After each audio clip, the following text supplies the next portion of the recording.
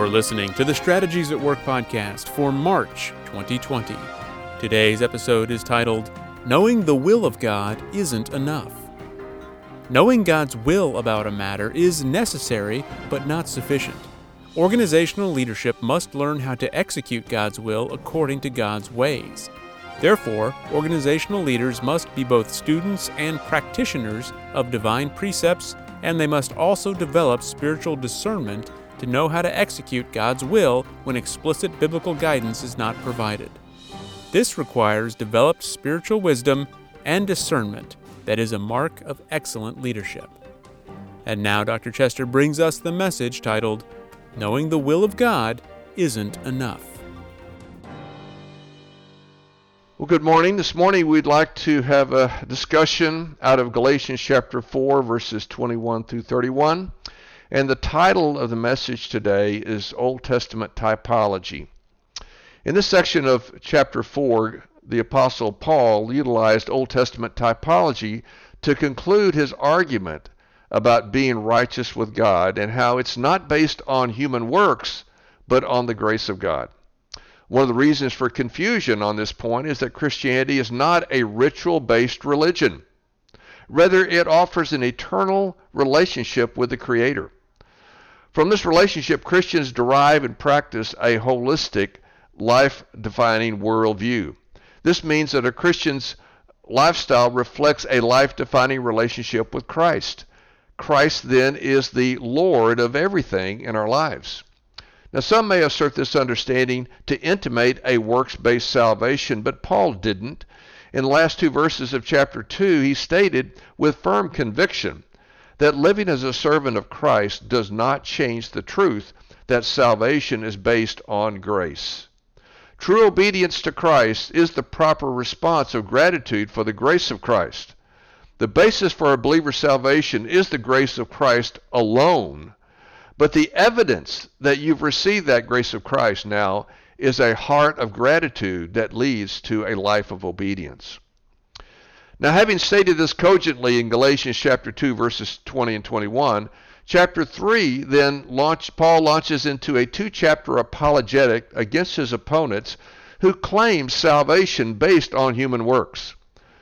Paul began with rhetorical questions dealing with the sovereign work of the Holy Spirit in regeneration as the originator and sustainer of the process of salvation. He noted that Abraham was justified by faith, not works.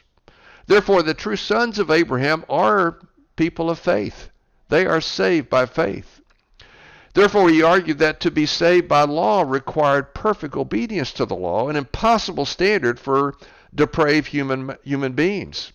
He clarified that the promised Abrahamic blessing was the gospel of grace. The unconditional promise preceded the conditional law, but the law did not alter the promise. The inheritance, that is righteous standing before God, came by promise, not by law. In chapter 3, verse 19, Paul posed a very seminal question. Why then the law? If the law is not the means to effect salvation, why the law? The remainder of the chapter addressed this question. The purpose of the law was to convict mankind of mankind's total inability, total impotency, total depravity in terms of being able to save himself. Mankind can never do good enough good works to be able to merit favor with God. To us be clear, there's nothing wrong with the law as a standard of righteousness. The law is perfect. The problem was, and always has been, and always will be, the human condition. The purpose of the law was to reveal human depravity and to prepare the way for the full revelation of the grace of God through Christ. Chapter 4 begins with imagery of adoption to convey the positional truth of being in Christ. True sons of God display faith in Christ as evidence that they have received the grace of Christ. Also, true sons of God are baptized into Christ and put on Christ. Baptism refers to our position in Christ. The imagery of putting on clothing conveyed a lifestyle of being sustained in Christ. This is a sanctification process, growing up, maturing, developing in Christ. In Galatians chapter 4, verse 19, Paul stated that the empowerment for human obedience it comes through sanctification, and that empowerment comes through the Holy Spirit working in us. This is an asymptotic process of Christ being formed in us. However, obedience to Christ is not the basis for being in Christ. Rather, obedience to Christ is evidence of being in Christ. Continuing the adoption theme, Paul argued in chapter 4 that those who are adopted into the family of God must be trained to live as true sons and daughters of God. In other words, adoption is a sovereign work of God effected through regeneration. But sanctification is a process of transformation and maturity that requires the formation of Christ and those who are positionally in Christ. Paul concluded chapter 4 with his final argument against the Judaizers. The Judaizers were the ones who were claiming that to be a Christian, you had to obey the law of Moses. And Paul made it very clear, to be a Christian, you had to receive the grace of God through Christ. That's what a Christian really is. But the Judaizers were there opposing Paul on every front, positing obedience to the law as the basis for right standing with God instead of the Pauline gospel of the grace of Christ. Using the imagery now of Abraham's two sons, Ishmael and Isaac. By the way, they were not the only sons of Abraham, but they're the ones that are in view here. Paul argued that being under the law as a means of salvation is bondage to sin and death, but being saved by the grace of Christ is freedom from sin and death. So let's read the text, Galatians chapter 4, verse 21 through 31. Tell me, you who desire to be under the law, do you not listen to the law? That is a rhetorical question with an implied answer. Well, yeah, they do listen to the law. And so now Paul's going to build on that. For it is written that Abraham had two sons, one by a slave woman and one by a free woman. But the son of the slave was born according to the flesh, while the son of the free woman was born through promise. Now this may be interpreted allegorically. These two women are two covenants. In other words, they represent two covenants. One is from Mount Sinai, bearing children for slavery. She is Hagar. Now Hagar is Mount Sinai in Arabia. She corresponds to the present Jerusalem, for she is slavery with her children. She is in slavery with her children. But the Jerusalem above is free, and she's our mother. For it is written, Rejoice, O barren one who does not bear. Break forth and cry aloud, you who are not in labor. For the children of the desolate one will be more than those who are the one who has a husband. Now you, my brothers, like Isaac, are children of promise. But just as at the time when he who was born according to the flesh persecuted him who was born according to the Spirit, so also it is now. But what does the Scripture say? Cast out the slave woman and her son, for the son of the slave woman shall not inherit with the son of the free woman. So, brothers, we are not children of the slave, but of the free woman. Continuing his battle with the Judaizers, Paul issued an imperative. The imperative was, tell me, you who are willing to be under the law. That is a command. Tell me. In the context, the term law referred to the Pentateuch, or the Torah, the first 5 books of the Old Testament, which was a common way to use the word law.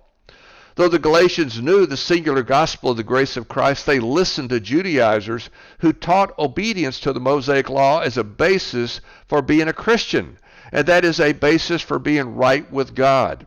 Though the Galatians knew the truth, that right standing with God was through grace in Christ alone, they were not grounded in that truth and were easily influenced by the heresy of the Judaizers. Paul's final argument against the false gospel of the Judaizers was an appeal to typology from the Old Testament. You see, for now 2 chapters, Paul has been arguing against the Judaizers and their gospel. So he's concluding a whole series of arguments against their gospel. To make his argument, Paul used the virtue of integrity. That is, his disciples would listen to and be persuaded by the truth from the law. While they claimed to follow this law, they certainly would be submitted to an argument from this law. Verses 22 and 23 set up the story. As students of the Torah, the story of Abraham was familiar to these early disciples. Sarai who was Abraham's wife, was unable to bear a child to fulfill the multi-generational Abrahamic promise, which included the blessing for all the world. This was Genesis 12:1 through 3. And Paul explains that that blessing was salvation by grace through faith in Christ alone. He explained that in Galatians chapter 3. Now, seeking to find a way to fulfill God's promise, Sarah schemed. In other words, Sarah recognized that the promise of this blessing was going to be multi-generational, that she and Abraham wouldn't be the direct agents, they would be the indirect agents. So it would be their heirs that would then be the agents of that blessing. And so she's trying to figure out how to have an heir because she's childless. So she schemed to produce an heir through her handmaiden, an Egyptian slave by the name of Hagar. Now, what basically Abraham and Sarai did was the same thing that Adam and Eve did in the garden. And that is, when Eve concocted a plan of sin, Adam complied. Well, you have exactly the same thing here. Sarai concocts a plan of sin, immorality, and Abraham replied. But when Hagar bore that son, Sarah regretted it. She knew it had been made a big mistake because, in part, Hagar changed in her attitude towards Sarah and began to despise her. You can see this in Genesis 16, verses 2 through 4 and verse 15. In time, Sarah's name, which meant prince, was changed to Sarah, which meant mother of nations. That is, Sarai to Sarah. Then Sarah was empowered to conceive a child, Isaac. Genesis 21, verses 1 and 2 and verse 10 lay this out, that in her old age God opened up her womb and she bore a son, Isaac. And in verse 10 she says this to Abraham. As she's watching how Ishmael is disdaining Isaac, she said to Abraham, "Cast out this bondwoman and her son, for the son of this bondwoman shall not be heir with my son, Isaac." Ishmael, which means God listens, and Isaac, which means God laughs, were both heirs of Abraham. But the promise, Abrahamic blessing, was to go through Isaac. Abraham was troubled by Sarah's demand, and the Lord directed him to listen and do as she requested. Genesis 21 verse 12 says, "But God said to Abraham, do not be displeased because of the boy and because of your slave woman. Whatever Sarah says to you, do as she tells you, for through Isaac shall your offspring be named." Ishmael was a type of one born according to the flesh, which represented an attempt to fulfill the promise of God, that is the will of God, apart from the ways of God. That's a very important distinction. Anytime we seek to perform the will of God apart from the ways of God, we are in the flesh. This is a wonderful definition of what it means to be in the flesh. You have a revelation of the will of God, and you seek to fulfill the will of God according to your own ways. That is called in the flesh. And likewise, if you seek to do the will of God according to the ways of God, that would be called in the Spirit. In contrast, Isaac was born according to promise. That is, the will of God was executed according to the ways of God. So Isaac is the prototypical example of alignment with God, his will done his ways. And consequently, God fulfilled his promise through Isaac, whose lineage would include ultimately Jesus, who would be the direct agent of the blessing promised through the Abrahamic covenant. Ishmael and Isaac represented two ways of doing the will of God. That is, the ways of man or the ways of God. The ways of the flesh or the ways of the Spirit. Paul correlated the flesh with the Old Covenant and the Spirit with the New Covenant. The Old Covenant was conditional because it required human obedience to the Mosaic Law. So from the very beginning, there was no way that the Mosaic Law was ever going to be able to produce righteousness in man because man was totally depraved. But the New Covenant, which is based on the Abrahamic promise, was unconditional because it was based on God's promise. Nothing was required of man. It was a promise from God that he would do this unilaterally. The comparison here is allegorical in the sense that both Ishmael and Isaac are types are examples or illustrations. They represent two approaches for attaining right standing with God, one by human works and the other by grace. In verse 25, Paul continued his imagery comparing Hagar to Mount Sinai, which is where the law was given. The Decalogue was given to Moses on Mount Sinai. Hagar was the mother of Ishmael. Mount Sinai was the place where Moses received the Decalogue. Hagar was also compared to Jerusalem, that ancient capital of Israel in the Promised Land that was devastated by the Babylonians because of the sin of Israel, but initially enjoyed great glory. Mount Sinai represented the giving of the law, and Jerusalem represented both the gift of the promised land, that was the glory, and the failure of Israel to be faithful to God, that was the desolation and destruction of Jerusalem. Hagar and her heirs symbolize slavery, bondage to sin and death. This is the way of the law that requires fallen humans to perfectly obey.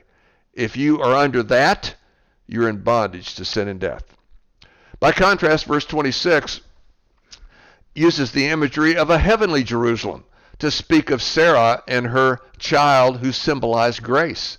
Isaac was born according to promise, that is, according to the will of God and the ways of God, and the way of grace was efficacious to bring alignment with the will and ways of God, which was the way to freedom from sin and death.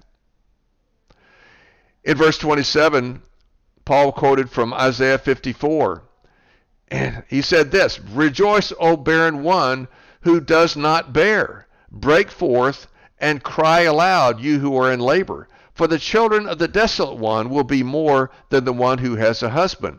Now the meaning of this text seems a bit obtuse. So I'm going to read to you what F.F. Bruce had offered as a commentary on this, a very short commentary. He said the prophet Isaiah here is not contrasting two distinct women.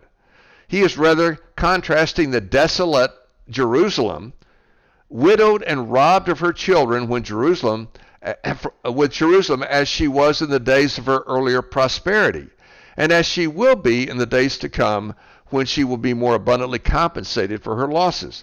In other words, there was a day of glory for Jerusalem, and that day was when the children of Israel went into the promised land and Jerusalem became the capital. That was a great day of glory early on in the inheritance of the promised land. But as they stayed in the promised land, they abandoned God. They embraced the idols of the world and the ways of the world, and God's judgment on them was Jerusalem became desolate. Basically, the people were shipped out of Jerusalem, and Jerusalem was abandoned and became a desolate, rundown place. But God will restore that, and he did restore that through Christ, and there'll be a new Jerusalem coming down from above, according to Hebrews 12 and the book of Revelation. That represents the victory of Christ and the prevailing victory of the grace of Christ as opposed to the law. There was glory associated with the early Jerusalem as capital of Israel, the Old Testament ecclesia, but the glory was lost because of Israel's spiritual adultery. After the 70 years of captivity, there was a brief return to glory, but the luster was lost because fallen mankind could never meet God's standard of righteousness in his own strength. Consequently, the restoration was never completed. Israel continued in sin and desolation, even into the time when Jesus came. This illustrated that living under the law could never remedy total depravity.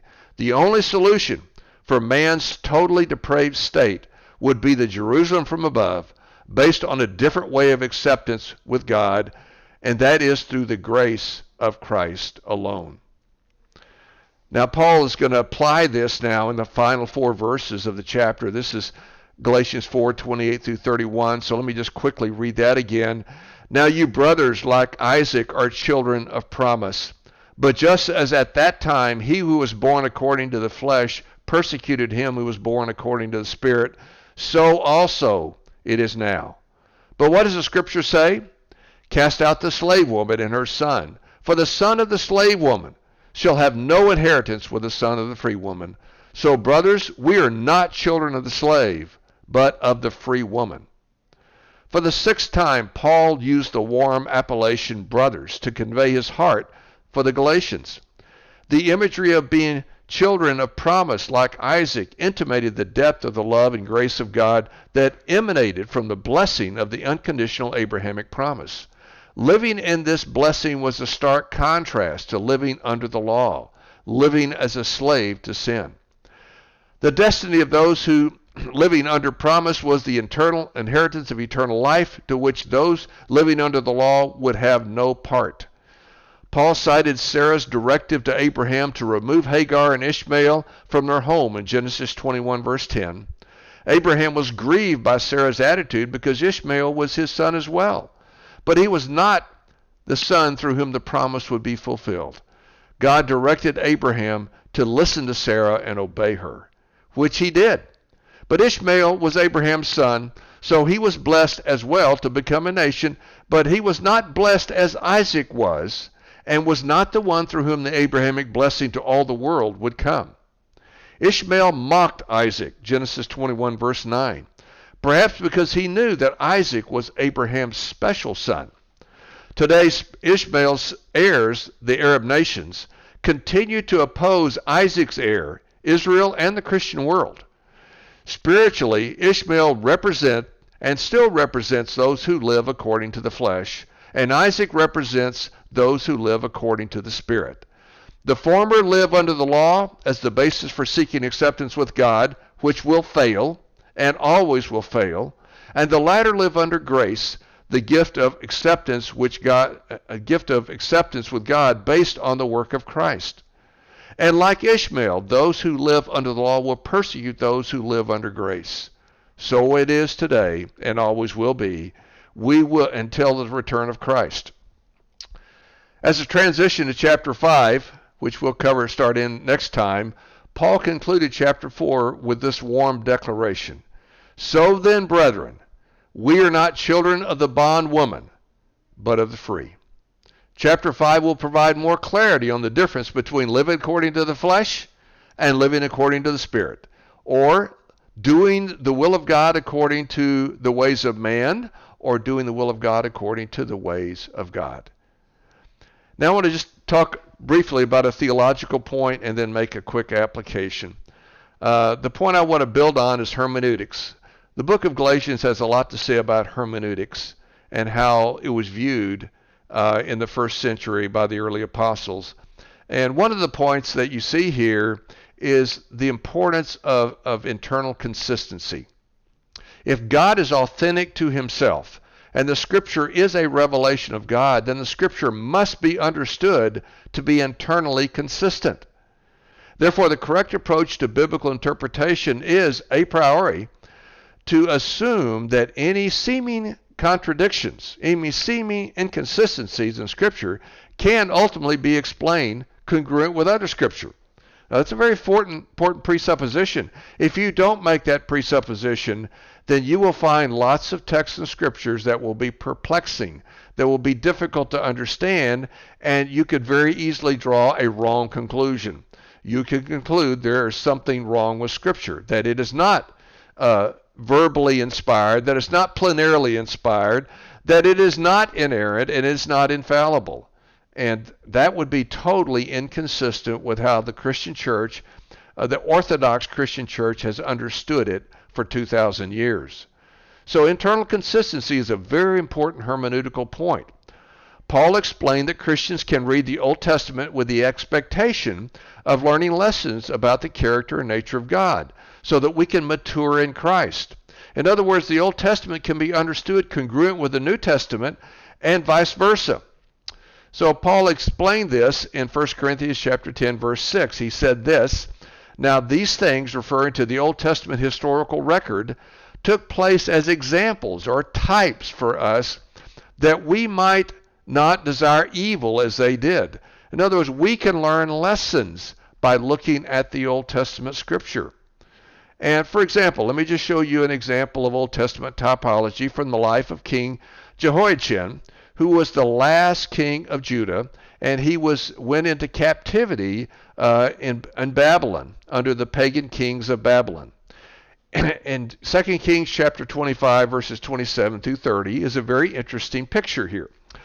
In the 37th year of the exile of Jehoiachin, king of Judah, the 12th month, on the 27th day of the month, Evil-Merodach, king of Babylon, in the year he began to reign, graciously, hear that word graciously, freed Jehoiachin, king of Judah, from prison. And he spoke kindly to him and gave him a seat above the seats of the kings who were with him in Babylon. So Jehoiachin put off his prison garments. See what he did? He put off his prison garments. His garments that represented slavery and bondage, he put them off so he could enjoy the freedom of being in the grace of the king. Jehoiachin was freed by the sovereign grace of the pagan king, and then to live in this freedom, he had to take responsibility to put off his prison clothes of slavery, which implied he put on the appropriate clothes to reflect his new position of freedom. This is a picture of the first two tenses of salvation. This is a type, an illustration. It's the very thing that Paul is talking about. Could Jehoiachin have enjoyed that freedom if he had not taken off the prison clothes? You cannot sit at the king's table in prison clothes. It would not be allowed. You had to take them off. What a great picture of what we need to do in the process of sanctification. Freedom is given to us by grace through faith in Christ alone, and now we have to participate with the Holy Spirit and grow up and mature in Christ. Take off the slave clothes and put on the garments of royalty. So likewise in Galatians 4 verse 24, Paul used Old Testament imagery to illustrate his teaching. In this instance, he used the word allegory to explain his interpretation. Now sometimes an allegory is a fictitious story, such as in the book Pilgrim's Progress. But in this case, the word allegory, which only occurs one time in the New Testament, is translated in such a way that it appears he's talking about a type or an illustration or example. This is what F.F. Bruce concluded in his commentary. To explain the New Testament gospel of salvation by the gospel of the grace of Christ, Paul used Old Testament typology. Living according to the flesh was seeking to do God's will according to man's ways. That was slavery to sin and death. The Old Testament typology for this reality was Hagar, a slave, Ishmael, the slave's son, who was illicitly born and was not born according to promise, Mount Sinai, which is the place where the law was given, the Old Covenant, which represented the old way of obedience to the law, and the earthly Jerusalem, which represented the capital of the earthly inheritance. Living according to the Spirit was freedom from sin and death, and it's seen in the Old Testament typology of Sarah being Abraham's wife and a free woman, and Isaac being the son of promise, and the new covenant built on the grace of God through Christ, and the heavenly Jerusalem, which is not and never will be in desolation like the earthly Jerusalem has been. Paul's conclusion in Galatians chapter 4 verse 31 was that we are not children of the slave woman Hagar, but of the free woman Sarah. This illustrates the difference between the commonly held first century Old Testament view of salvation by works and the New Testament truth of salvation by grace. Ishmael, the son of Hagar, represented the failed attempt to fulfill the Abrahamic promise according to man's ways. Isaac, the son of Sarah, represented God's supernatural provision to fulfill his promise. Like Ishmael, the Old Testament covenant of the law was a failure because it was based on mankind and mankind's efforts then to effect his own salvation, which can never work. And like Isaac, the gospel of the grace of Christ was and always is and will be God's way of salvation through the new covenant. The key lesson is that God's will is to be done God's ways. Now, quick application. The story of Ishmael and Isaac illustrates the difference between seeking to fulfill God's will according to our ways rather than his ways. Given that God always has a way for his will to be executed, true followers must learn how to discern not only his will, but his ways.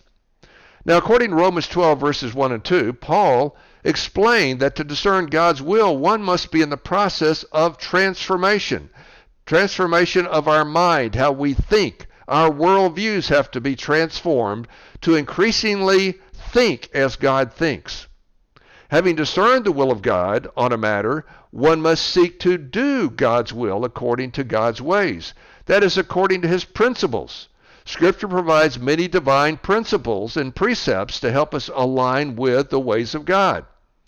These principles include such concepts as the Golden Rule, equal yoking, C4, stewardship, the divine problem-solving methodology of ask, seek, knock, sowing and reaping, under-promise and over-deliver, servant leadership, God pays for what he orders, etc. We could list scores of principles that we find in Scripture that we need to follow. And these are ways of God. These are ways that we fulfill the will of God. True disciples of Christ must learn how to discern the will of God and how to fulfill God's will according to his ways. It's easy to default to the error of Sarah and Abraham, who knew God's will but sought to fulfill God's will immorally. That is, according to their own ways. Their action produced Ishmael through Hagar. Ishmael was not the vessel to fulfill God's promise, and Ishmael was and continues to be an enemy of Christ and his lineage. God's chosen way was Isaac. Followers of Christ, the spiritual descendants of Isaac, enjoy the promised Abrahamic blessing, but are negatively impacted by the enemies of Christ, that is, the spiritual descendants of Ishmael.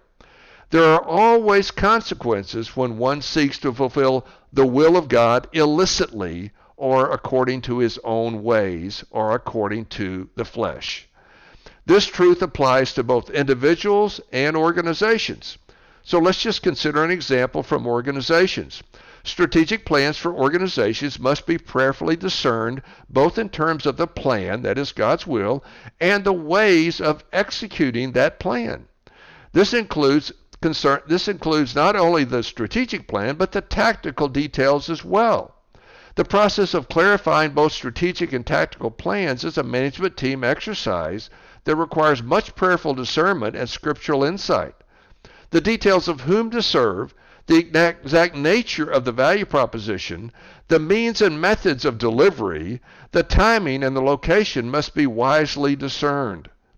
And throughout the planning and execution, the teams must be humble, submitted, and teachable. In the final analysis, the measure of success is not profit, but degree of discernment of the will of God and the degree of alignment with the ways of God. In other words, success is the right people doing the right things for the right people in the right way at the right time in the right place for the right reason. And God alone is the definer of what right is in every situation, and profit is simply a byproduct. May the Lord give us grace to learn to walk by the Spirit and to resist the temptation to walk by the flesh. In Jesus' name, amen.